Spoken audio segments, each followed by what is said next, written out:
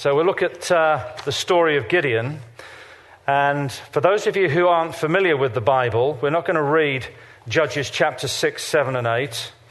But the book of Judges, it comes after the book of Joshua. It's a book that covers a part of Israel's history where they had no king, but God every now and again raised up a judge or a leader to give them some kind of leadership. As you read the book, it's full of moral depravity.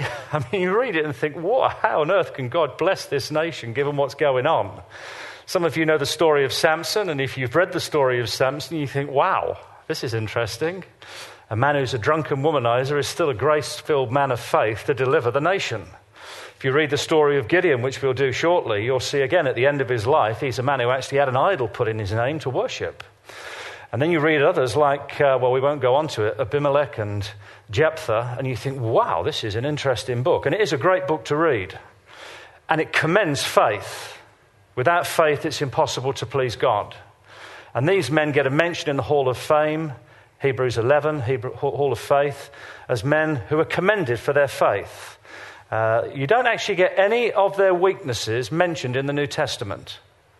If you try to find David's sin, Abraham's, Moses, Jephthah's, Samson's, Gideon's, you try and find it in the New Testament, you won't find any reference to it.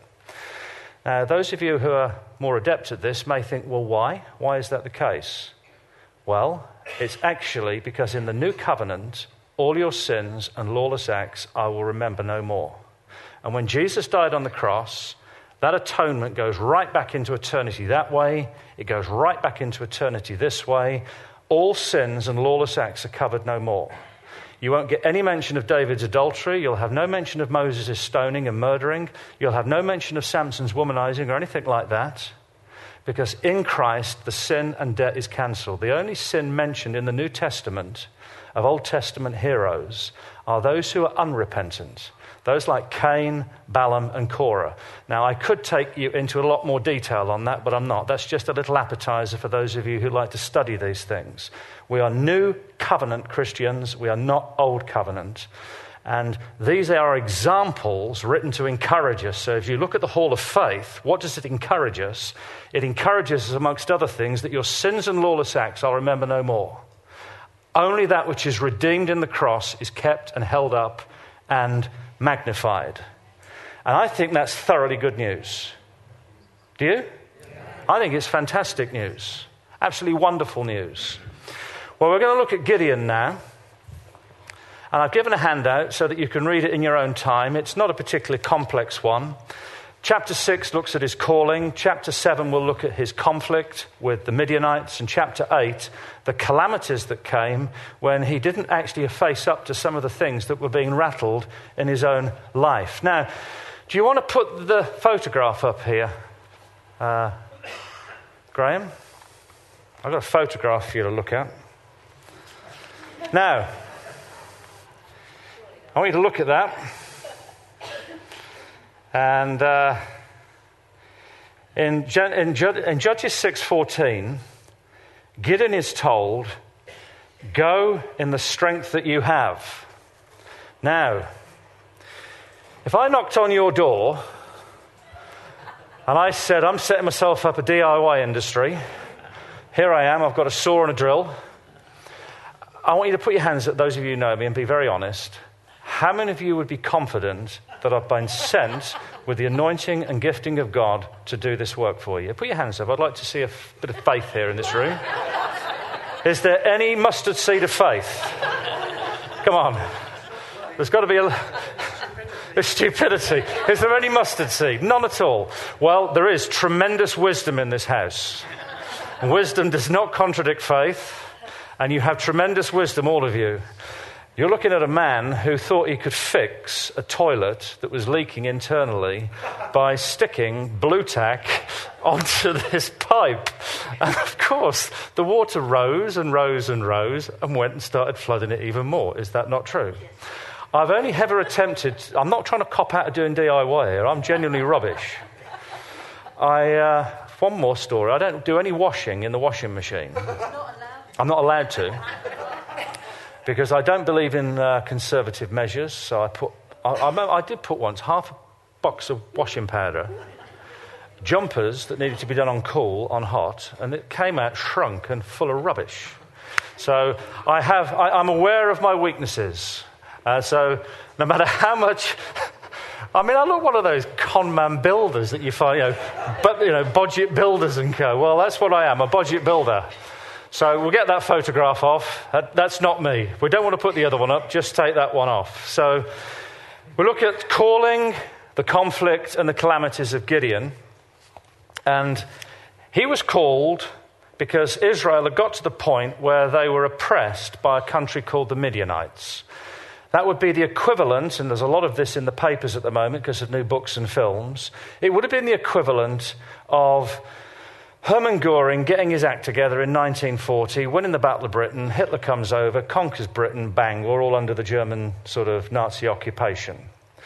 7 years in, God saying to someone like a wannabe Winston Churchill, who wouldn't be there by then if they had occupied, I want to raise you up to liberate this nation from Nazi Europe. The reason I say that is because Gideon is often seen as a Charlie Chaplin figure of fun in school, in Sunday school. This man is no Charlie Chaplin. This man is a man of faith, a man of courage, a man of steel, a man of guts, a man of faith, a man of humility. He is a man who, in Nick's words, would want to fight. But he could fight because he had an encounter with the living God. He had an encounter with the throne room that Nick led us into well earlier in the meeting. He had an encounter with Yahweh. And when you've had an encounter with God, that enables you to have a little bit of faith to believe that you could take on even a nation like the Midianites that are like, if you can imagine, Nazi Germany under the jackboot of Britain. Or if we want to bring it more up to date, let's suppose ISIS suddenly took over the whole of Britain. And they were our enemies and they were oppressing us. And God just said, I want to raise you up to liberate your nation. I'm just using it as a contemporary example. Why? Because we sanitize these passages. We sanitize political history. We sanitize current affairs. And we sanitize it because we live in a culture that doesn't like talking about death, that doesn't like talking about sickness, that doesn't like talking about the kind of things that the culture has done everything it can to inoculate us from thinking about. I've lost interest in the number of times I had to gently but firmly in my spirit resist the lie that 80 is the new 60. It's not the new 60. If you're 80, you're 80 and you're close to the grave. You don't suddenly redo time and go back 20 years and put off death. 90 is not the new 70. 90 means in a year or two you're going to be dead. So face up to it, rather than putting it off. I think you might not be. If any 90-year-olds are here, I pray you get the letter from the Queen. I really do. In fact, I'm really praying that you get letters from the Queen, Gwen. You're not 90, I know that, but I pray you get letters from the Queen. And but we need to desanitize some of this stuff. Gideon was thrown into a really heavy fight. This calling was massive. And some of us have been thrown into some big callings where we're up against real spiritual fights, real spiritual contexts that need overcoming faith. Amen? We need that. Now, let's just keep very briefly. We can't look at the whole of this book, or the whole of this story, but I've just jotted down one or two things that need to be probably just drawn out. God meets with him and says, "Go, Gideon, in the strength that you've got, mighty man of valor." And the first thing he asks when he's told this is in chapter 6, God comes to him and says, "The angel of the Lord appeared to him and said to him, 'The Lord is with you, you mighty man of valor.' Gideon said to him, 'O Lord, if the Lord is with us, why then has all this happened to us? And where are all of his miracles which our father told us about, saying, did not the Lord bring us up from Egypt? But now the Lord has forsaken us and delivered us into the hands of the Midianites.'" And it feels as though Gideon's thinking to himself, and he's wrestling with this, "You've called me a man of God, you've said you're with me, but the circumstances would suggest different.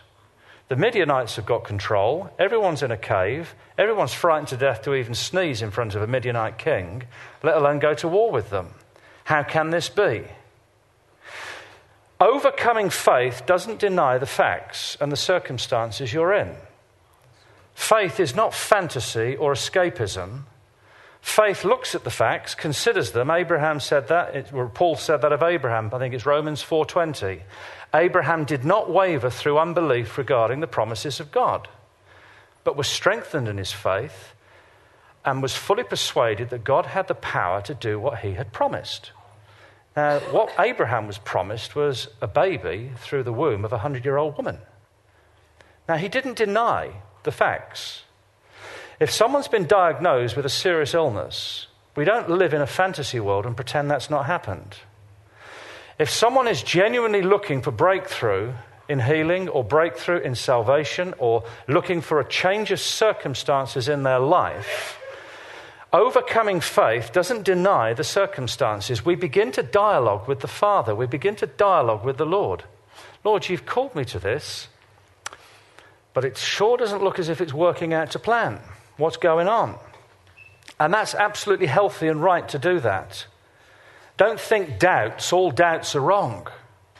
This isn't a doubting Thomas. This is a man of faith and courage and reality.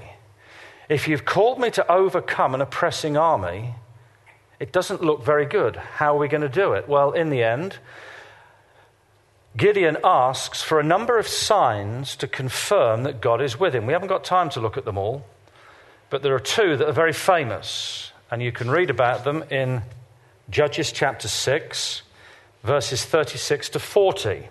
And they're called the signs of the fleece. Now, what that means is this. Gideon, he's had this word, go fight the Midianites, and he's asking for signs to authenticate that God's with him. And one of the signs, he says, is I'm going to put a fleece on the ground, and in the morning, if the fleece is dry and the ground is wet, I'll know you're with me. He does that, and that happens. And then he does it again. I'm going to put another fleece down, and if the fleece is wet and the ground's dry, I'll really know you're with me. Now, I've heard some very wrong teaching on this. It comes from conservatives more than it does charismatics, but it can come from both, that Gideon is unbelieving here. He's not unbelieving at all. He's heard the word, and he's asking for signs to flesh out and confirm the word. This is the true teaching on this. You don't ask for signs as a substitute for faith. Jesus said, "Woe to you, unbelieving generation, who asks for a sign. No sign will be given it to you but the sign of Jonah." And the sign of Jonah is the preaching of the crucified Christ in resurrection, shadowed in the story, fulfilled in himself. You don't ask for a sign to substitute for faith. You don't ask for a healing to substitute for your lack of faith. You don't ask for a magical sign to come because you haven't got faith. The true teaching, seen in Gideon, affirmed by Jesus, if you've got a faith, the seed of a mustard seed, a little bit of faith, you can test me, you can ask, you can flesh it out. I'm your Father. I want to assure you I'm with you. I want you to have the confidence in yourself that I've got in you when you go to this battle. I'm not out to make you exposed or feel afraid or feel you've got to go in without the conviction of knowing that I'm with you. And so Gideon asks for these signs, and it fleshes out his faith. Let me put it to you this way. Matthew 1:23 says this, where it said of Mary, what is conceived in you is of the Holy Spirit. And she becomes pregnant with Jesus. And real faith begins with conception, the size of a seed. And then it grows. 2 months, 3 months, 5. In Abby's case, 8, is it? Now, you can tell Abby's pregnant. We know, but you can tell.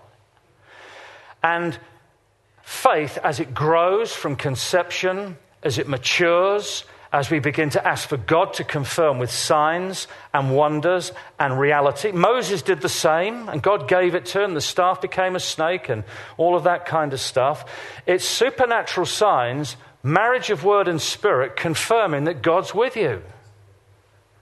And then when you speak to others who are going with you, they're inspired because they can see you're a man of word and spirit. You're not just a man tripping out words that don't mean anything.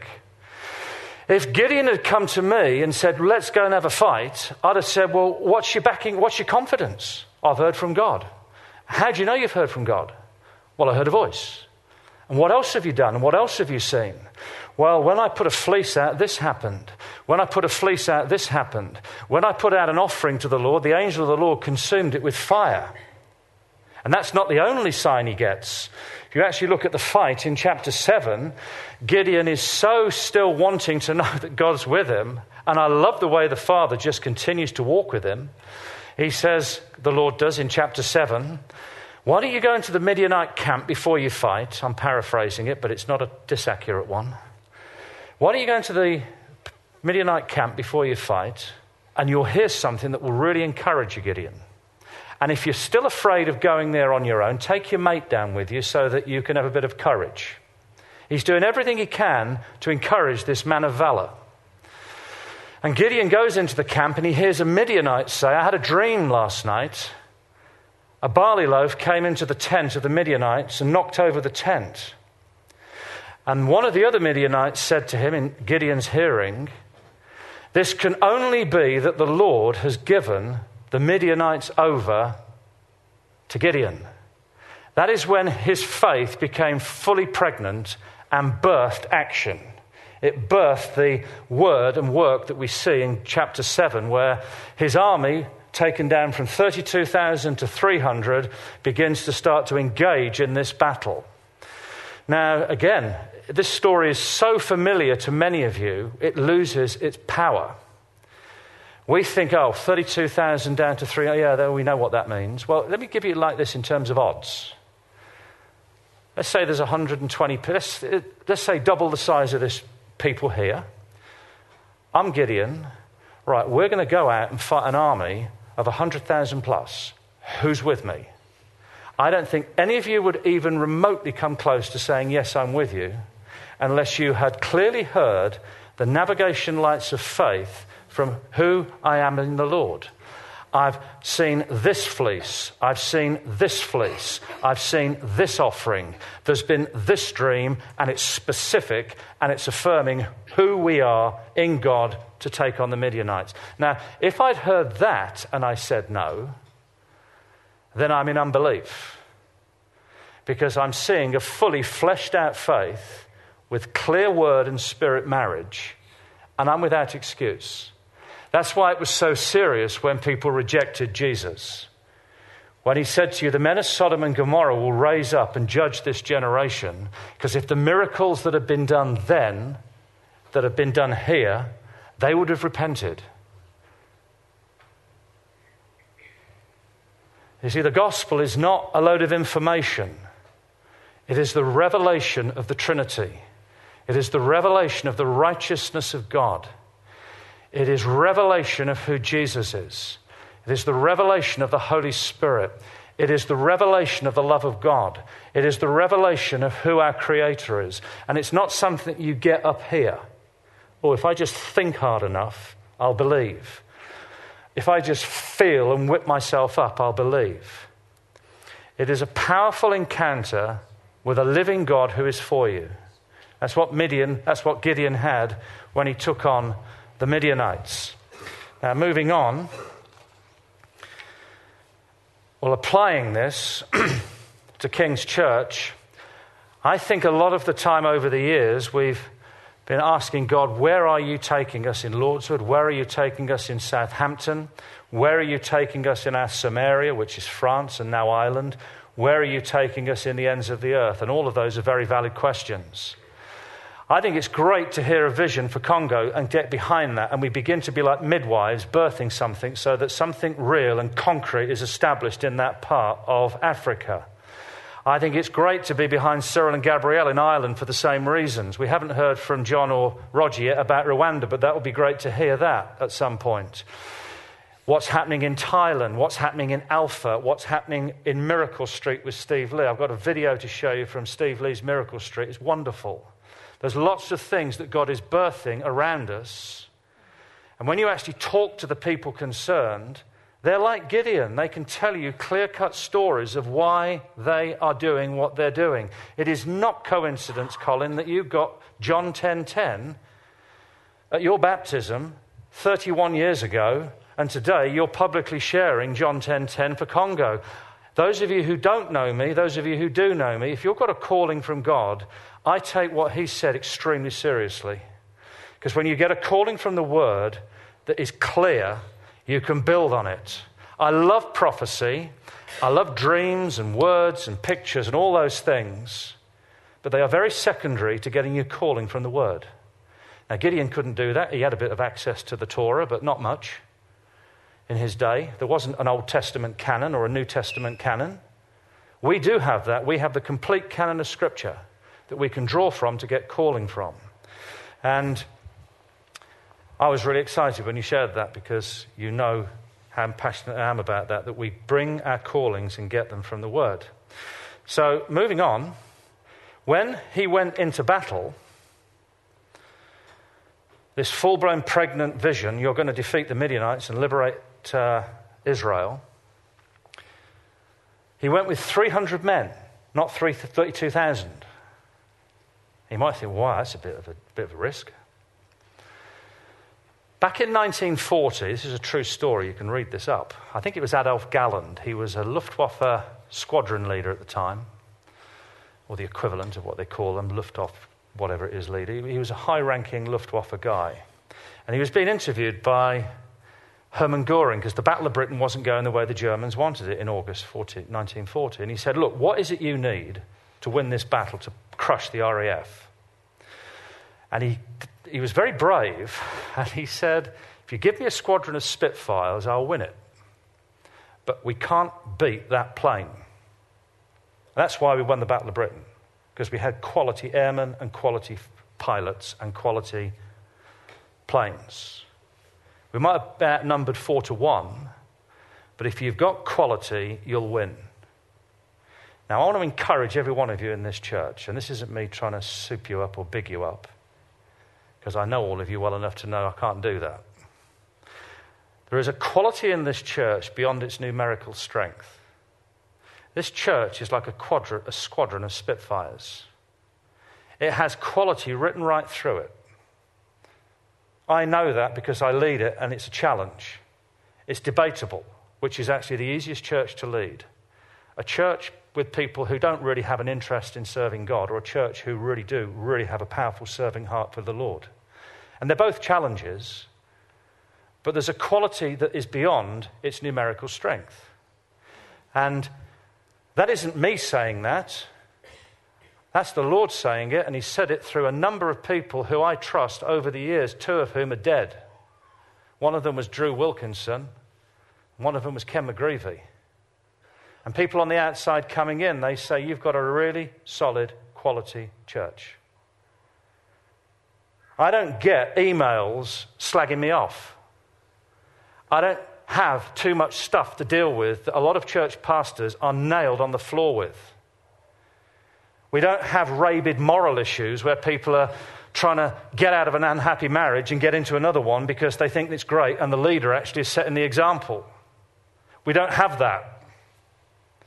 We don't have biblically illiterate people who actually don't understand the Scriptures. We have very, very good men and women here. Now, there may be problems, there may be issues in our lives. What the devil loves to do is come and put a magnifying glass on the problem, magnify it up. But actually, I think we need to put the magnifying glass on who you are. Mighty man of valor, mighty woman of God. Who you are. The Spirit of God is with you. Go in the strength that you have. Not as a builder in my case, but in whatever God has called you to do. John Mears, is he here this morning? John, that was a tremendous message last week, wasn't it, those of us who heard it? It was a great message, wasn't it? And I hope you preach far, far better than me any day of the week. And at 21, I wasn't even close to where you are. Now, he's been invested in by many people over the years. I'm not putting you on a pedestal, John, because you know I love you, and, you know, we have honest chats together. But he's not your average intern. People like Paul and Irene, they've gone for it in France for 17 years. A lot of people, when they've gone 17 months and struggled, give up. They've kept persevering. Simon and Claire are leading a beta group at the moment, aren't you? And I'm here and it's going really well. It's a fantastic group. It doesn't surprise me. And there's plenty of others I could name, and I don't want to because I don't want to embarrass people. But we are not wimps. We are not people who are under the cosh. We're not the tail. We're like a quality of squadron, Spitfires. It's quality, not quantity. Now I'm going to finish with chapter 8. Chapter 6 and 7 we've looked at in sort of overview. But chapter 8 is quite interesting. It's one of those chapters that's often overlooked. But I don't think we should overlook it. We won't look at it for more than 3 or 4 minutes because we don't have time. But it's really important to deal with issues that are in our heart that aren't right. And chapter 8, you see Gideon at his worst. Now the men of Ephraim come to him and they say, why didn't you go and help? Why didn't you call us to help fight the Midianites? How dare you? I'm paraphrasing this. I know the story well enough to do it. Why didn't you call us to fight the Midianites? And Gideon gets very insecure. Rather than saying, the Lord's called me, he starts trying to justify himself. If you know your Bibles, you know that Ephraim and Manasseh were the sons of Joseph who were adopted by Jacob. This is sibling rivalry. He was from the tribe of Manasseh. Manasseh were the firstborn, but they didn't get the firstborn's blessing. Ephraim did. I put it in the handout. And the Ephraimites came as the firstborn and thought, well, why haven't you involved us? We're the ones who should have been involved. Why someone like you done this without involving us? And he gets a little bit hurt. He then moves on in the journey and he starts talking to the men of Succoth. And he says, can you give me some bread and provision while I go and mop up these Midianites? Because what had happened, they'd won the battle, but the kings had ran away. And that's what quite happens. Kings run away while the rest of the army sort of, I think it's time to get out of here. It's true. That's the difference between a hireling and a good shepherd. A hireling will run when the things get going, the answer get easy. A true shepherd will stick around and take the bullets for the flock. And so Gideon chases after these kings and he goes to the men of Succoth and he says, can you give me some bread and provision to help me fight them? And they say to him, they put their, I can imagine them put their arms together and saying, well, you haven't got them yet, so why should we? Who do you think you are? And as you read the text, he gets really angry. And then he goes to a place called Penuel and he asks them there, can you give me some provision so that I can go and chase these kings? And by now he's quite tired. And they say, no, you're not. They do the same response. You haven't got them. We're not going to help you. And they were actually manifesting a lot of unbelief. Gideon had faith. These guys didn't. If you'd seen what God had done through Gideon by destroying the Midianite army, you'd have been jumping up and down and saying, you bet we'll buy into this. It's pretty obvious you're going to get them because you've already knocked over all of them by these kings. We're going to buy into this. But they didn't. But Gideon didn't respond well. He responded as a hurt man. And when he went back, having got these kings, he did some silly things. He got some briars and started to whip and beat some of the men of these two towns. And you think, why are you doing this? Why are you taking things into your own hand? Why are you repaying evil for evil? And there's something perhaps in the statement he comes out with in the very first part of the story in chapter 6. I am a small man from the smallest clan, from the smallest tribe. And there was probably an inferiority complex going on in here. God taking an insignificant man and using him, and then the big boys come along and they say, why haven't you used us? And him thinking, well, why aren't you honouring me? Look what I've done. It's there in the story if you look at it, more than just skin deep. And then right at the end, sadly, when the Israelites say, well, we want you to rule over us anyway, he says, this is his right answer. Well, only God can rule over you. That's a good answer. But then he says, but actually, why don't you bring all the gold bullion that you've collected, put it into a heap, let's create an idol, and then you can all worship the idol, which is actually worshipping me. And it talks about, it's a very sad ending to the story. I want to read it because I don't want to do it any injustice. It said, Gideon made this gold into an ephod and set it up in his city, Opera. And all Israel played the harlot with it there. It became a snare to Gideon and to his house. Now, what is the purpose of this? And this is where I'm finishing with the application. We can know the presence of the Lord. We can know the favour of God, the grace of God, the calling of God. We can know signs fleshing out that word, whether it's fleeces or angel of the Lord taking him up or dreams and interpret. We can know all of that and know success, but still be sowing at the same time the seeds of our destruction, if we don't allow God to deal with the issues of insecurity, in bitterness, unforgiveness that well up. They were welling up in Gideon. It's there. If you read the passage over and over again, you can see it, and you think, this is so sad. And that's a picture of the book of Judges for most of the judges, not even just Gideon, a lot of them.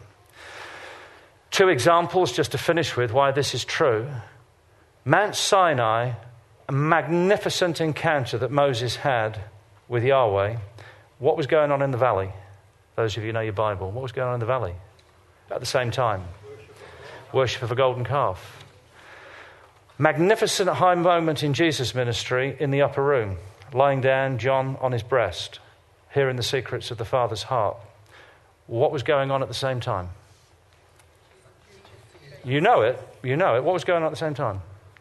You said it. Judas. Satan was entering Judas. And we don't live in this sort of split universe. We can have the presence of God with us magnificently. But if we are not guarding our heart and being true to what's going on inside, underneath the iceberg, when these things wobble up, we can potentially be sowing the snares of not of our own destruction, but the snares. Sometimes it can lead to that. Sometimes it can just be snares that aren't helpful. There are times, and I'll apply this myself, so this is not theory. I still have to watch certain things welling up when I see certain... this week, I've had 2 encounters with 2 people. Neither of them are Christians. And they play right into the areas where I think, Lord, I could blow it here if I said the wrong thing. I could really blow it. Fiona saw my reaction to the one person we saw in Sainsbury's. She said, I don't know what you're reacting there for. It's because I know this person's history. And I was so angry with what I saw. And it played right into the words you gave last week. I thought, what do I do here? Do I love and win, or do I blurt out? Now, at the moment, by God's grace, I feel I'm in a purple patch in terms of living for him, knowing him, walking with him. But that doesn't inoculate me from potentially stumbling if I'm not real about the things that I'm still battling with inside. Amen? And they can be different for all of us. And as a church, I think the grace of God is beginning to... There's a bit of momentum here at the moment. It's lovely. And as we keep praying and keep pushing forward, let's just keep guarding our heart, guarding one another. If we see something like we see in Gideon here coming up and surfacing, let's be our brother's keeper and say, that's probably not the kindest thing to have said or done. Even if we're at the same time seeing great healings and salvations. Amen?